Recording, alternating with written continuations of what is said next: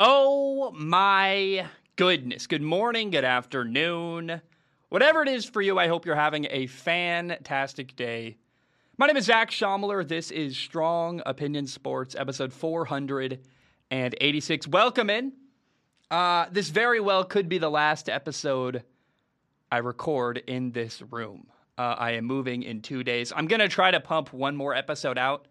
I'll probably record it and then release it. Like, I'll schedule it to upload while I'm moving, actually. So if I have enough time, you'll see one more episode in this room. But hey, if it's up in the air, so say goodbye now. This background going to be gone soon. Some of you will hate that. Some of you will love that. I don't know. Life's exciting. I'm excited for new stuff. Let's jump into some sports news today. So I'm late to this topic, but I wanted to talk about it because I think I've got a specific angle here. It's a nuanced conversation. I certainly cannot. I don't feel confident I can break it down. It's part of why I've taken so long, is I've been sitting on it. Like, how do I come at this topic? So there was recently beef between Alabama head coach Nick Saban and Texas A&M's head coach Jimbo Fisher. It's a complicated, nuanced topic, and I'm going to do my best to explain it, although as I break it down, really what I want you to think about is that Texas A&M will play Alabama on October 8th. And this whole drama is interesting to me because it feels like it's maybe deepening is the word. There's a growing rivalry between Alabama and Texas A&M. I don't know if you would call it a rivalry currently, but there's something brewing between these two schools, and I love it, and I think it's the beginning of something really, really special, a fun, true rivalry. And I think that's the context I want to frame this drama with, which is that, hey, these two teams are growing and building in a kind of maybe a disdain for each other. There's a clear, they don't like each other. So what happened was Nick Saban, Alabama's head coach, came out and accused Texas A&M of buying, quote, every player of their number one recruiting class. He was at some speaking event, and I think, honestly, this happened off the cuff. I'm not sure how rehearsed or planned it was. He said that Texas A&M used a coalition fund, which is a bunch of money put together by boosters and given to the players as NIL money, name, image, likeness, brand deals. You give it to a recruit, they choose your college. Now, Texas A&M had the number one ranked recruiting class. Alabama had the number two ranked recruiting class. Nick Saban called that model, the coalition with boosters, unsustainable and said it could cause problems in their locker room. What happens when one guy's paid way more than another, and how do you balance all that out? Now, before we go any further down this road talking about what the can of worms really that Nick Saban opened up, I got to say, I find myself very pro-player. I really don't care how colleges or recruiting classes get affected because I want to see young men get paid for their work, and I'm really happy to see. I don't really care. Hey, a guy makes a lot of money for playing football. I go, woo, that's awesome. Win for a young man. That's cool to me. Also, it's a bit funny from really both perspectives, whether you're talking about Jimbo Fisher or Nick Saban, they're both arguing about how recruiting is, got money influencing how players are recruited, and money has been used to recruit players for years. It was often just more indirect. Now, there were people that got paid under the table directly, like the way Reggie Bush was paid at USC, for example. But also, let's not ignore the fact that money's been a massive factor in recruiting forever. Like, teams with the biggest and best facilities often got better players. You get better facilities, you win more. It's a snowball effect. And a team like, Florida Atlantic that doesn't have the money behind it is never going to compete with a team like Alabama. Money's always been a part of recruiting since forever. And it's a little bit funny to hear, you're using money for recruiting. It's like, so are you. I don't know. Now, here's how Texas A&M head coach Jimbo Fisher responded. He called Nick Saban, he got very defensive. He called Nick Saban despicable for calling out 17-year-olds. He said that he is losing, so he's taking shots and lashing out at other people. It is kind of true. Alabama just lost the national title to Georgia, coached by a former Nick Saban assistant coach, Kirby Smart. Now, Texas A&M got a better recruiting class than Alabama. Remember, they are coached by Jimbo Fisher, who was once a assistant to Nick Saban at LSU.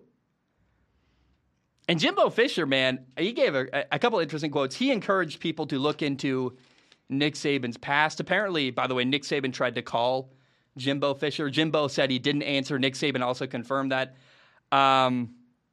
Jimbo had a couple good lines, man. He said, "We're done. Like, I'm done with Nick Saban." And then he very sarcastically goes, "Greatest ever, huh?" He shows you who he is. When you've got all the advantages, it's easy. Like, he was, the czar of college football. We treated him like a god. Like, he was very much like, he was heated, man. He was upset. And there's a lot of, it felt like animosity and disdain towards Nick Saban. And they are competitors, but there is no love lost between them at all. And Nick Saban, it's funny, actually came out and apologized. He said he never should have singled anyone out. I've heard a lot of quote, it's a complicated topic. People are saying he apologized because of Coach Prime at Jackson State. I don't know, man. I really, it's hard to tell. Again, here's what the reason why I find this story interesting, this drama between Nick Saban and Jimbo Fisher, is to remind you that they play each other October 8th. They play each other every year. The game is in Alabama this year. I cannot wait. Like, I love this. This makes me more excited for their game. And there's a lot more to this story that I don't care about. The angle I take here is that this budding, growing rivalry between Texas A&M is coming together. And remember, Alabama had one loss last year. They got to a national title. They lost to Georgia. They had one loss during the regular season. They lost to Texas A&M. Basically the same, they play each other October 8th this year. Last year they played on October 9, and Texas A&M beat Alabama. So I love the growing, building rivalry between these two teams, and I live for this stuff, man. This true, honest dislike for each other, animosity, whatever you want to call it. I think it's good for the sport. It makes me more excited to watch them play each other, and that's where I'm coming at it. I can't break down the pay structure of paying college athletes. On a surface level, college athletes get paid. There are consequences that are it's a snowball effect, right? I'm here for the consequences because I like seeing young men get paid, but I like this arguing between coach and this growing rivalry between Texas A&M and Alabama. By the way, the NCAA made a ruling. You no longer need to have divisions for a conference to have a conference championship game. And immediately, bam, just like that, the Pac-12 announced that as of this fall, there will be no more divisions in the Pac-12, no more North and South. The two teams with the highest winning percentages will play each other in the Pac-12 championship game. The Mountain West immediately followed suit as well. It seems like something that's going to really cascade across college football. Now, here's what I love and what I think of here. I grew up in the Northwest. I'm supposed to be a Pac-12 fan, and certainly I've got a lot of friends in the Pac-12 who coach and play, and friends that are fans of all those teams. I'm not as well connected in the SEC, but as a fan of football, I adore and I love SEC football. I think it's incredible. And if the SEC joins the Pac-12 and makes that change, removing divisions, what's possible, and it is possible that when they expand and add Oklahoma and Texas, they could make a change like that. If they remove divisions, we could potentially get a Texas A&M against Alabama game in the SEC title game. That sounds awesome. It's usually Georgia, Alabama. It would have been last year too, right? Like I don't know. It's just interesting to see. Like, we could see a new division, meaning new dividing lines, and in fact, or removal of dividing lines in college football, and hopefully the SEC. I just want the two best teams in the SEC to play each other and then see what happens. That sounds fun to me. I mean, we could also get Alabama, Auburn, if Auburn was really good or whatever. I mean, the opportunities here are boundless, and I really, really like the thought of the SEC saying, no more divisions. The two best teams are going to play each other for the SEC title, and we'll figure it out from there. I love that idea, and that is what I want to happen in the SEC. All right, second-year quarterback, and last year's number 3 overall pick, Trey Lance, is expected to be the 49ers starting quarterback this fall. Apparently, I didn't realize this. He had an injury with the index finger on his throwing hand last year, his right pointer finger. He was hurt. It impacted his ability to throw the football. Had no idea. It makes sense, I guess, when you go back and watch film, but like I just didn't know at all. He was struggling with that. That finger, man, your index finger is critical for throwing a football. Like that's the last finger to touch the football if you're throwing the ball right, in my opinion. I mean, I don't know how else you would do it. Maybe like your middle finger in some scenario. I mean, if your finger's hurt, that's what you usually do. But you need these two fingers for shooting a basketball and for throwing a football and a lot of other stuff, you know what I'm saying. Oh, my God, I can't believe I said that on the show. My point is that Trey Lance is getting back to 100% apparently. I didn't know he was hurt. And that just gives me even more excitement for this fall. I think Trey Lance is getting ready to have, man, a breakout season in the NFL. I think people are going to realize, oh my gosh, Trey Lance is really talented. He's got a massive arm. He's making good decisions. Remember, he's going to be playing with a really talented football team, throwing the ball to George Kittle, maybe Debo Samuel, running the ball well. They got a good defense. He's had time to sit. The team around him is good. I just think that we are poised for a massive breakout season for the 49ers young quarterback, Trey Lance. Also, he's got Brian Griese, a former NFL quarterback, the former Monday Night Football broadcaster as his quarterback coach. I think they're going to have a fun relationship and can grow together and build a cool relationship. I can't say enough. I'm really excited for Trey Lance and this story. It's noteworthy because I didn't know he was hurt. It makes you wonder. You look back at like how much did that affect a lot of the little times he played, this and that. And I just think, man, we're going to see a guy, Trey Lance, have a really big, impressive year this year. And he's going to come out of nowhere. A lot of people aren't going to expect it, and he's going to be awesome this fall. Okay, we got some Steelers news. The Pittsburgh Steelers have hired a new general manager. They are promoting Omar Khan from within. He's an internal hire. He's been with the team for 21 years. He worked previously in the football operations department. So the Steelers got a new GM. Then there's been some shuffling. One guy from the front office is leaving Southwest Pennsylvania for Southeast Pennsylvania. Brandon Hunt is leaving the Steelers to go to Philly. Brandon Hunt was the Steelers pro scouting coordinator, meaning he evaluates players at the NFL level on other NFL teams and scouts for free agency and making trades. He's a really good talent evaluator. That's a good hire for Philly. At the same time, Andy Weidel, it could be German pronunciation. I've only ever read his name. I've never heard it. Andrew Weidel.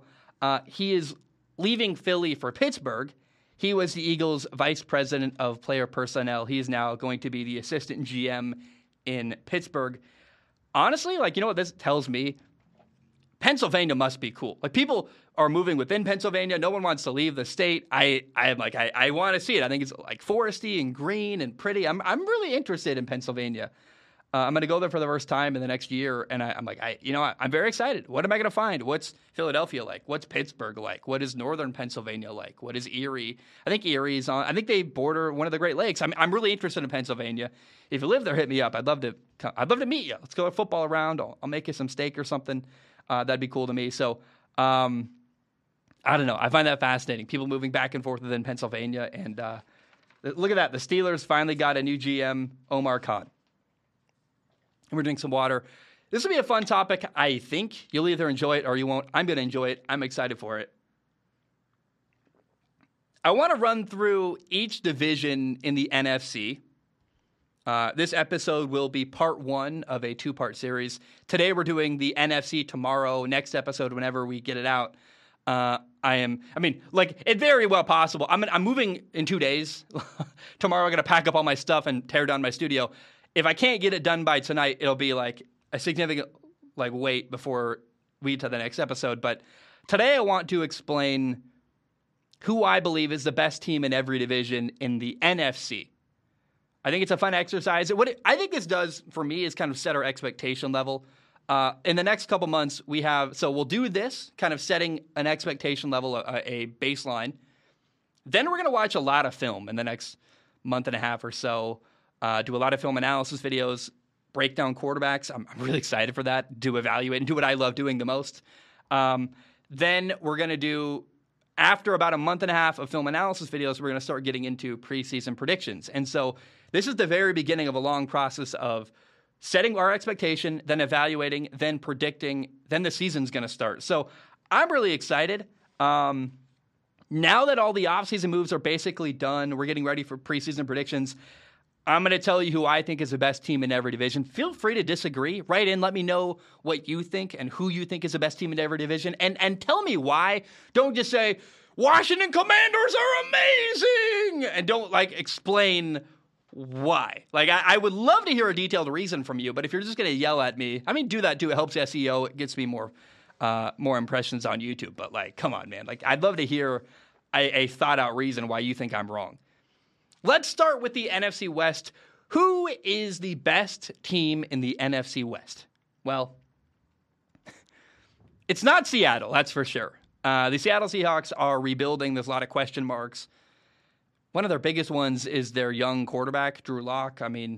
Drew Lock has got to prove himself this fall. And, I'm not trying to tear down Seattle, but even Seattle, I hope their fan base isn't delusional and also can understand, you guys are not the best team in your division at all. So we'll see. Seattle, they're out of the running. Now, the 49ers are really good.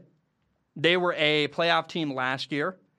I expect that their second-year quarterback, Trey Lance, is going to have a breakout season, make a name for himself, really impress a lot of people. I'm excited for that. The 49ers have a lot of talent. They got a good offensive line. They've got a tight end, George Kittle, who I think is the best in the NFL. He can catch passes, run after the catch. He can block at a high level. A lot of these tight ends that get praise in the NFL are good receivers. Kyle Pitts, by the way, great receiving tight end. He can't block. George Kittle can block his tail off. I love it. And that's something that the fact that he can do both, to me, makes him the best tight end in the NFL. Travis Kelce somewhere behind him very closely. Deebo Samuel is a stud. If he plays, that'd be a big, obvious key factor in the 49ers offense. And then the 49ers have a terrifying defensive line as well. The 49ers are a really good football team. I think they're probably a playoff team, if not a borderline playoff team. Now, the Arizona Cardinals, I just don't trust them. They went 11-6 last year. But in big moments when it mattered most, Arizona fell flat. I don't trust them. They've got drama with Kyler Murray. They do have a lot of talent, though. I thought last year was a year for Arizona. I was like, man, and maybe last year was a year of building, and this year is their year. But they've got a lot of big names. I'm excited for them. They've got talent. Can they put it together? I think at this point, honestly, I don't trust their leadership, whether it's Kyler Murray or Cliff Kingsbury. The people at the top in Arizona, I'm very skeptical of and not trusting of. I'm also curious how they handled the DeAndre Hopkins suspension. Now, the best team in the NFC West is still the LA Rams. I'm not just saying that because they are the defending Super Bowl champions. In fact, I will even say, I think Arizona and the 49ers close the gap a bit and are in an even better position to challenge the Rams in their division this year. I think the 49ers and Cardinals got a little bit better. I think the Rams got a little bit worse. I still think the Rams find themselves out ahead in that division, though. The Rams lost a few players. The two biggest ones that come to mind are Andrew Whitworth, their left tackle, and pass rusher Von Miller. Now, at the end of the day, though, LA still has the same core of players. You got Matthew Stafford at quarterback, Cooper Kupp at receiver, Aaron Donald on the defensive line, Jalen Ramsey at corner. Plus, they added, Bobby Wagner at linebacker. They also added a receiver, Allen Robinson from Chicago, who that move, the Allen Robinson signing and move has been massively underrated. Nobody's paying attention to that. Allen Robinson is a stud receiver who's finally getting a really good quarterback, Matthew Stafford, and a good system to play in. I think people are not paying enough attention to that move. And by the way, they might get Odell Beckham Jr. back as well. I think San Francisco and Arizona are going to challenge LA. It's not a shoe-in easy victory for the Rams, but I still think overall the Rams are the best team in the NFC West. How about up north? Who is the best team in the NFC North? Well, it's not the Chicago Bears. They are I don't want to call them a mess. That feels a bit harsh, but they're rebuilding. They've got a new coach. They are probably the worst team in that division. All eyes are going to be on the Bears' second-year quarterback, Justin Fields. They're nowhere near the best team in this division. Now, the Minnesota Vikings, I'm really excited. They've got a new head coach, Kevin O'Connell. I think he can get the most out of Kirk Cousins and that offense in Minnesota. And it's a regime change I've been waiting for a long time in Minnesota, where I think their best players are on offense and they need a coach that can get the most out of that. Their defense is aging. They've got a couple of questions on offense with their offensive line. We'll see. I remain hesitant to buy into Minnesota, but we'll see. Now, the Detroit Lions are not the best team in that division, but they're making progress. I love their head coach, Dan Campbell. They got two good players in the first round of the NFL draft. I think they're headed in a good direction. I'm so thankful they decided to continue to build their roster around Jared Goff. I'm honestly hopeful about Detroit, but let's be clear. Green Bay is still the king of the North. Green Bay is the best team in this division. They've got quarterback Aaron Rodgers, one of the best in the NFL. They've got an established head coach, Matt LaFleur, a good offensive line, a good running game. They drafted defense. They made their defense, which I thought was already pretty solid, even better. Special teams was a big problem last year in Green Bay, and they made a really underrated hire. They hired Rich Bisaccia to be their special teams coordinator. He was the interim head coach last year in Vegas when John Gruden got fired. He led the Raiders to the playoffs. Like, he is I think a little bit overqualified guy to be a special teams coordinator. He is an amazing special teams coach, and he solved a big problem for Green Bay. That's a great, great hire for the Green Bay Packers. They also drafted a talented big receiver, Christian Watson, 6'5". I can't wait to see what he can do with Aaron Rodgers throwing him the ball vertically. They're going to run the ball well, play good defense, be hopefully really, really efficient on special teams. I think that is going to allow them time to win and grow early. If they're struggling in the passing game early on, I don't think they will be. They've got Aaron.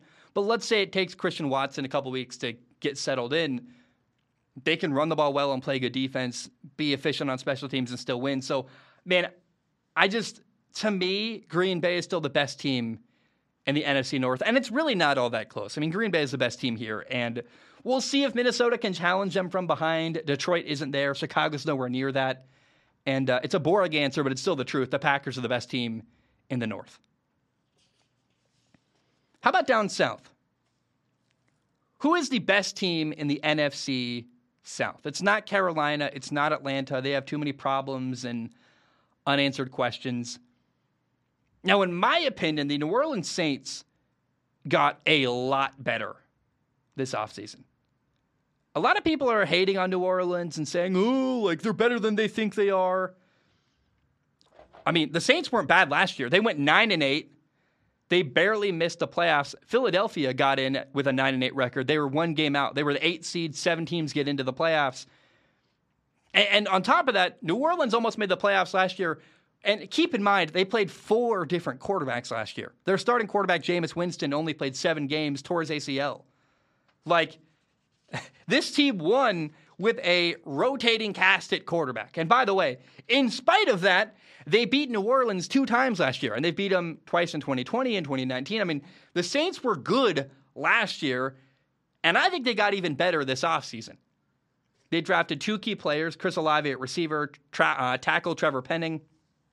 They're getting a stud receiver, Michael Thomas, back. That's a whole new offense now. Michael Thomas and Chris Olave. Jameis Winston is back healthy. They've got a good offensive line. Running back Alvin Kamara is a stud and a star, can catch and run. They had a good defense. They just made even better by signing Tyrann Mathieu. I mean, the Saints were better than people realized last year, and now they're even better than that. I think the Saints are going to really challenge people in the NFL and surprise a lot of people. Now, I hype up New Orleans. Now, unfortunately, here is me being totally honest. I still think the Tampa Bay Buccaneers are the best team in the NFC South. But I think New Orleans is going to challenge them. New Orleans is right there, and they are pushing from behind. I can't wait for that. I can't wait to see how this plays out. Now, both teams have a new head coach. Both teams actually promoted their defensive coordinator internally to become head coach. For the Saints, Dennis Allen became their top guy. Tampa promoted Todd Bowles. But Tampa, they're a better team than New Orleans. They're still loaded from their Super Bowl run. They've got Tom Brady at quarterback. Tom Brady or Jameis Winston. Who's better? Tom Brady. Whose offensive line is better? Tampa. I don't trust their new rookie tackle yet. They've got a great offensive line. They've got a terrifying defensive line. Their front 7 in general is incredible. Vita Vea, Devin White, Levante David, Shaq Barrett. I'm excited for their second-year pass rusher, Joe Tryon-Shoyinka. Was a rookie last year, really raw. He could take a big step forward in year 2. Tampa is loaded at receiver. Everyone knows Tampa's got Chris Godwin and Mike Evans. Did you know they signed Russell Gage from Atlanta? Russell Gage is 26 years old. I just did a film analysis of Matt Ryan. I didn't mention Russell Gage at all, but he made a lot of really big catches last year for Matt Ryan, and they're also likely going to get Gronk back, maybe Julian Edelman. Who knows? But Tampa's really, really good, and they are better than New Orleans, but doesn't mean New Orleans couldn't steal that division from them. If things go right for New Orleans, they could win that division. And so it's really close, but I still think Tampa is the team to beat in the NFC South. So far, it's been kind of boring. I'm not going to lie. It's been, the Packers. Everyone knows the Packers are great. Everyone knows Tampa is great. Everyone knows that the Rams are great. I think the AFC is even more interesting than the NFC. That's why I started with the NFC. How about the East, though? Who is the best team in the NFC East? Well, it's not the New York Giants. We all know that. I actually like what the Giants are doing. I think they are headed in a good direction. They had a good draft. They invested in their offensive and defensive line. They have a coach I like, Brian Daboll. But New York, I almost said New Orleans. New York is a huge question mark at the quarterback position. Is Daniel Jones the guy? I think it's very possible. Tyrod Taylor could play quarterback for them a lot next year. I don't know what to expect. Also, they're thin at corner. The Giants have new leadership, and they're rebuilding. They are not the best team out east. So scratch the Giants off. They're not the best team in this division. Then you have Washington, Dallas, and Philly. I think the AFC West is the most interesting, crazy division in football. Kansas City, Denver, Vegas, LA. It's going to be a bloodbath. Then right behind them, I think the NFC East is going to be really intense and really, really interesting. Because, so Washington, for example. Washington has a new quarterback, Carson Wentz. He's really talented, but he needs to prove himself. He's got 2 stud receivers to throw to, Terry McLaurin and Jahan Dotson. They also have a better running game than people realized. Last year, the whole strategy in Washington was play good defense, control the ball. They've got a good tight end, Logan Thomas. They run the ball well. I think they're going to throw the ball better than last year. And the Washington Commanders have a pretty good defense. So I compare Washington's defense to a baseball pitcher, where a good pitcher can have a great game, but they still need run support. If the team you're playing for isn't hitting the ball well and scoring runs, you can have a great game and still lose pitching. Their offense was bad last year in Washington. Their defense put out some good performances, and they just couldn't score enough points to help their defense out. It made things harder for the defense and made them look bad. But if Carson Wentz is a stud and plays the way I think he's capable of, then Washington is going to be pretty good. And by the way, Carson Wentz gets to play his old team, Philadelphia, 2 times next year. And that's a cool opportunity for him to get revenge on them for getting rid of him and trading him away to Indy. So I'm excited for Washington. Now, the Dallas Cowboys are really good. They won the division last year. I think most people will assume that Dallas is the best team in this division. I can't tell. Am I biased because I don't like them? Am I biased because, it's really hard to win that division 2 years in a row? It basically never happens. Dallas is good, though. They've got a quarterback. Dak Prescott is really awesome. An offensive line that impressed me last year. They traded away Amari Cooper to Cleveland. They can't pay everyone. It's the problem with Dallas's roster, the way they're built. They just got too many big, expensive names. But they still have CeeDee Lamb and Michael Gallup at receiver. They've got 2 stud linebackers, Leighton Vander Esch, and then a star linebacker, Micah Parsons, who was a rookie last year. One big question mark, I've got 2. This one's a bit cheap. The next one's a real concern. The cheap question mark is kind of I'm not sure. Trevon Diggs is their young corner who had a breakout year last year. He led the NFL in interceptions, had 11. So on paper, Trevon Diggs looks incredible, but he got beat a ton last year. He's kind of a liability, actually, in the passing game. Weirdly enough, it's weird to say that, but he gets beat constantly. I wonder, is Trevon Diggs going to become a better, more complete corner this fall? Or is he just going to remain a guy who's very risky, who takes a lot of chances, gets interceptions, but gives up a lot of big completions as well. Now, here's the actual big concerning thing in Dallas. I don't trust their head coach, Mike McCarthy. I don't trust him with in-game decision-making. I don't trust him. I think he's kind of a lame duck. I'm not that impressed by him. And I think Mike McCarthy is a limiting factor in Dallas. I honestly do. Now, the Philadelphia Eagles, if you ask me, I think Philly is the best team in the NFC East. First of all, their offensive line played outstanding last year. They gave up 31 sacks, and here's context. They've got a quarterback, Jalen Hurts, who likes to hold on to the football for a long time and run around. To only give up 31 sacks says a lot about their football team. Like, the offensive line in Philly was way better than anybody's talking about from last year. Hey, their defensive line is terrible. They probably have two starting.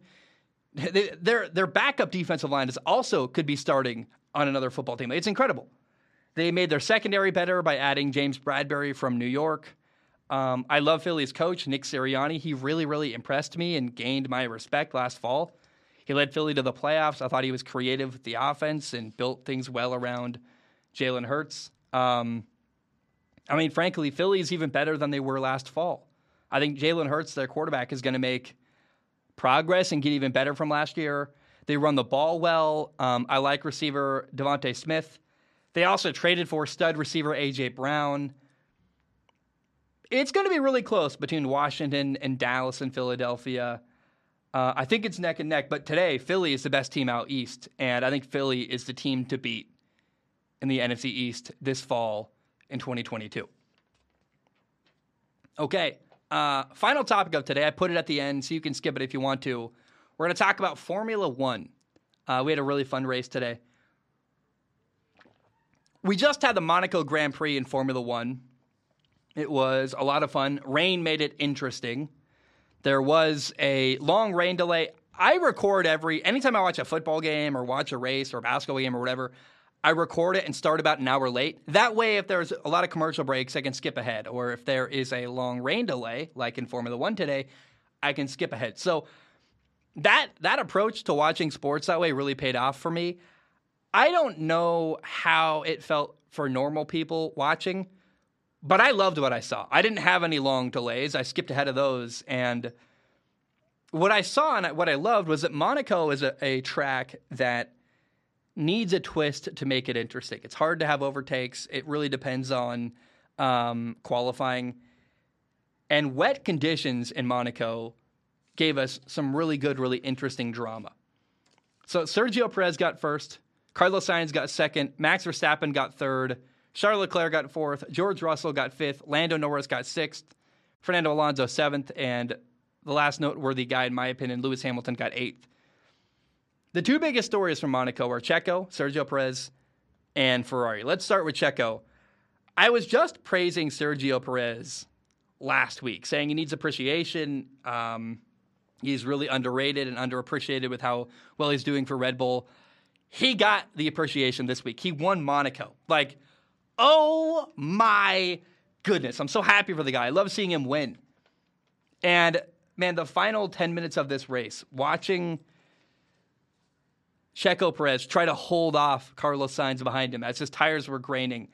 Oh, my gosh. It was tense. It was fun. That's brilliant, brilliant television. And I'm doing the British thing. Brilliant. Like, that's how I talk, by the way. Like, I think Howdy from Texas is fun. I think brilliant from the UK is awesome.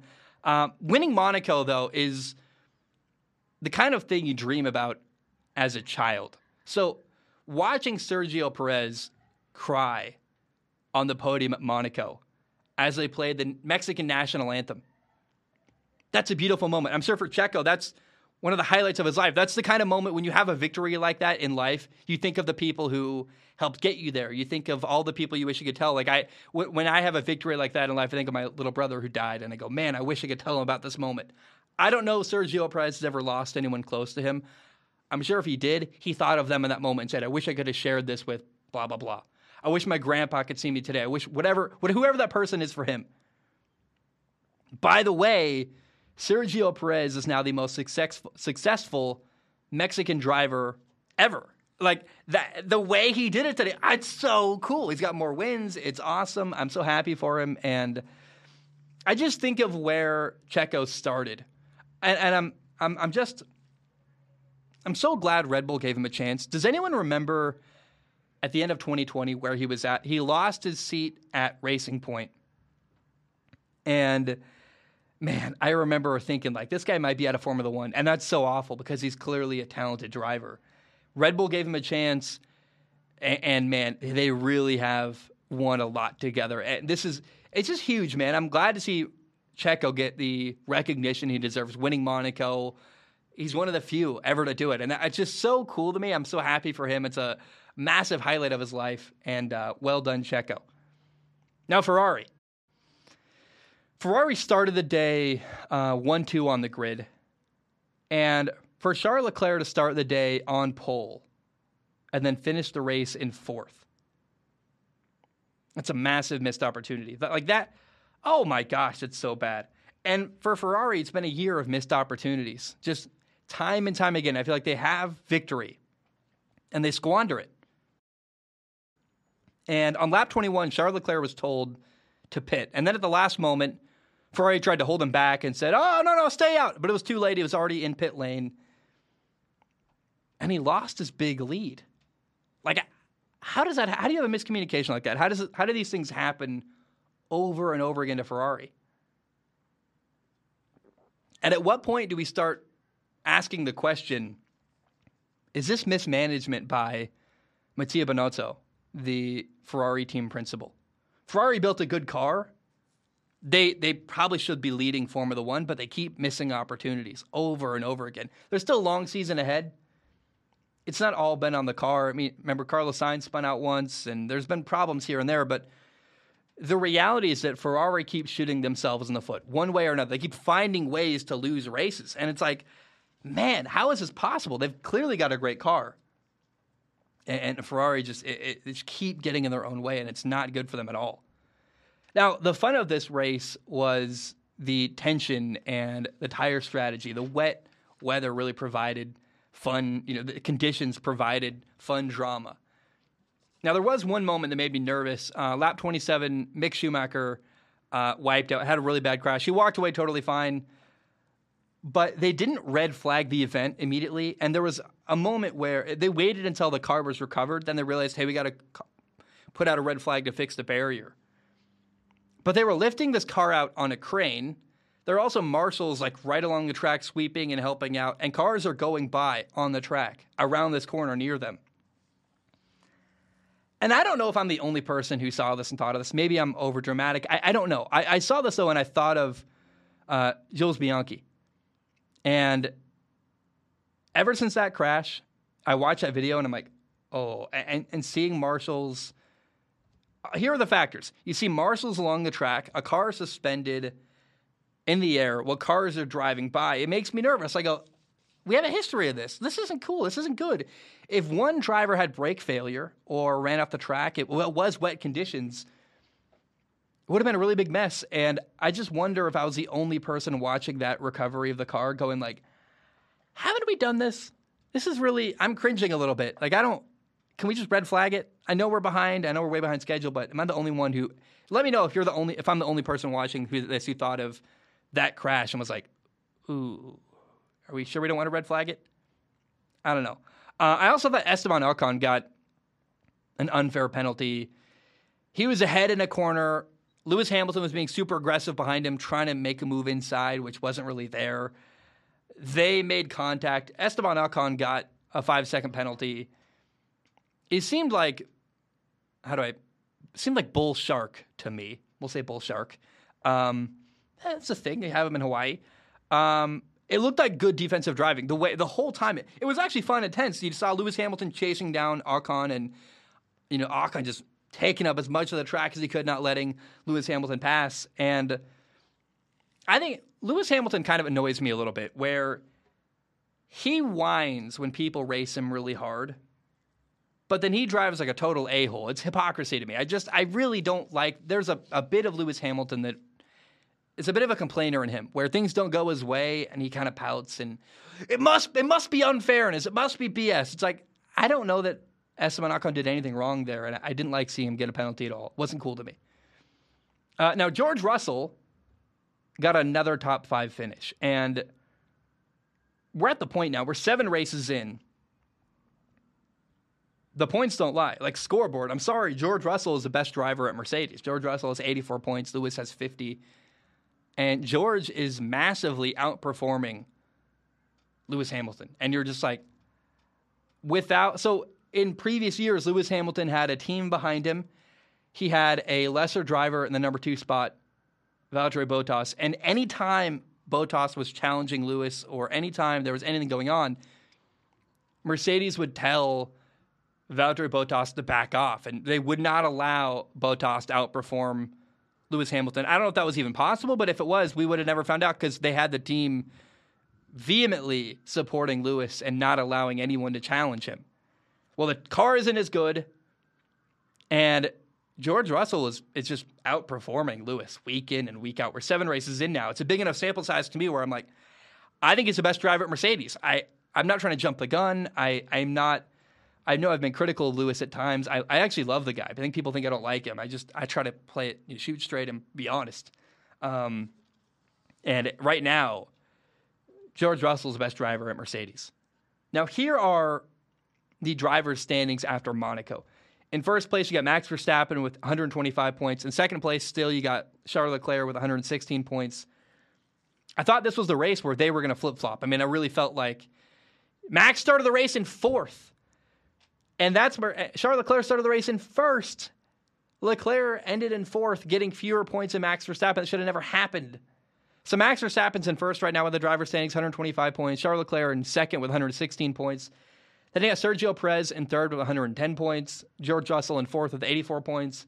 In 5th, you got Carlos Sainz with 83 points. And in 6th, Lewis Hamilton has 50 points. In the driver's standings, in the team standings or the constructor's standings, Red Bull remained in 1st with 235 points. Ferrari is in 2nd with 199 points. I go back to Ferrari had a 1-2 start. They had an opportunity here to get all the points today and make a big move and make a jump towards Red Bull.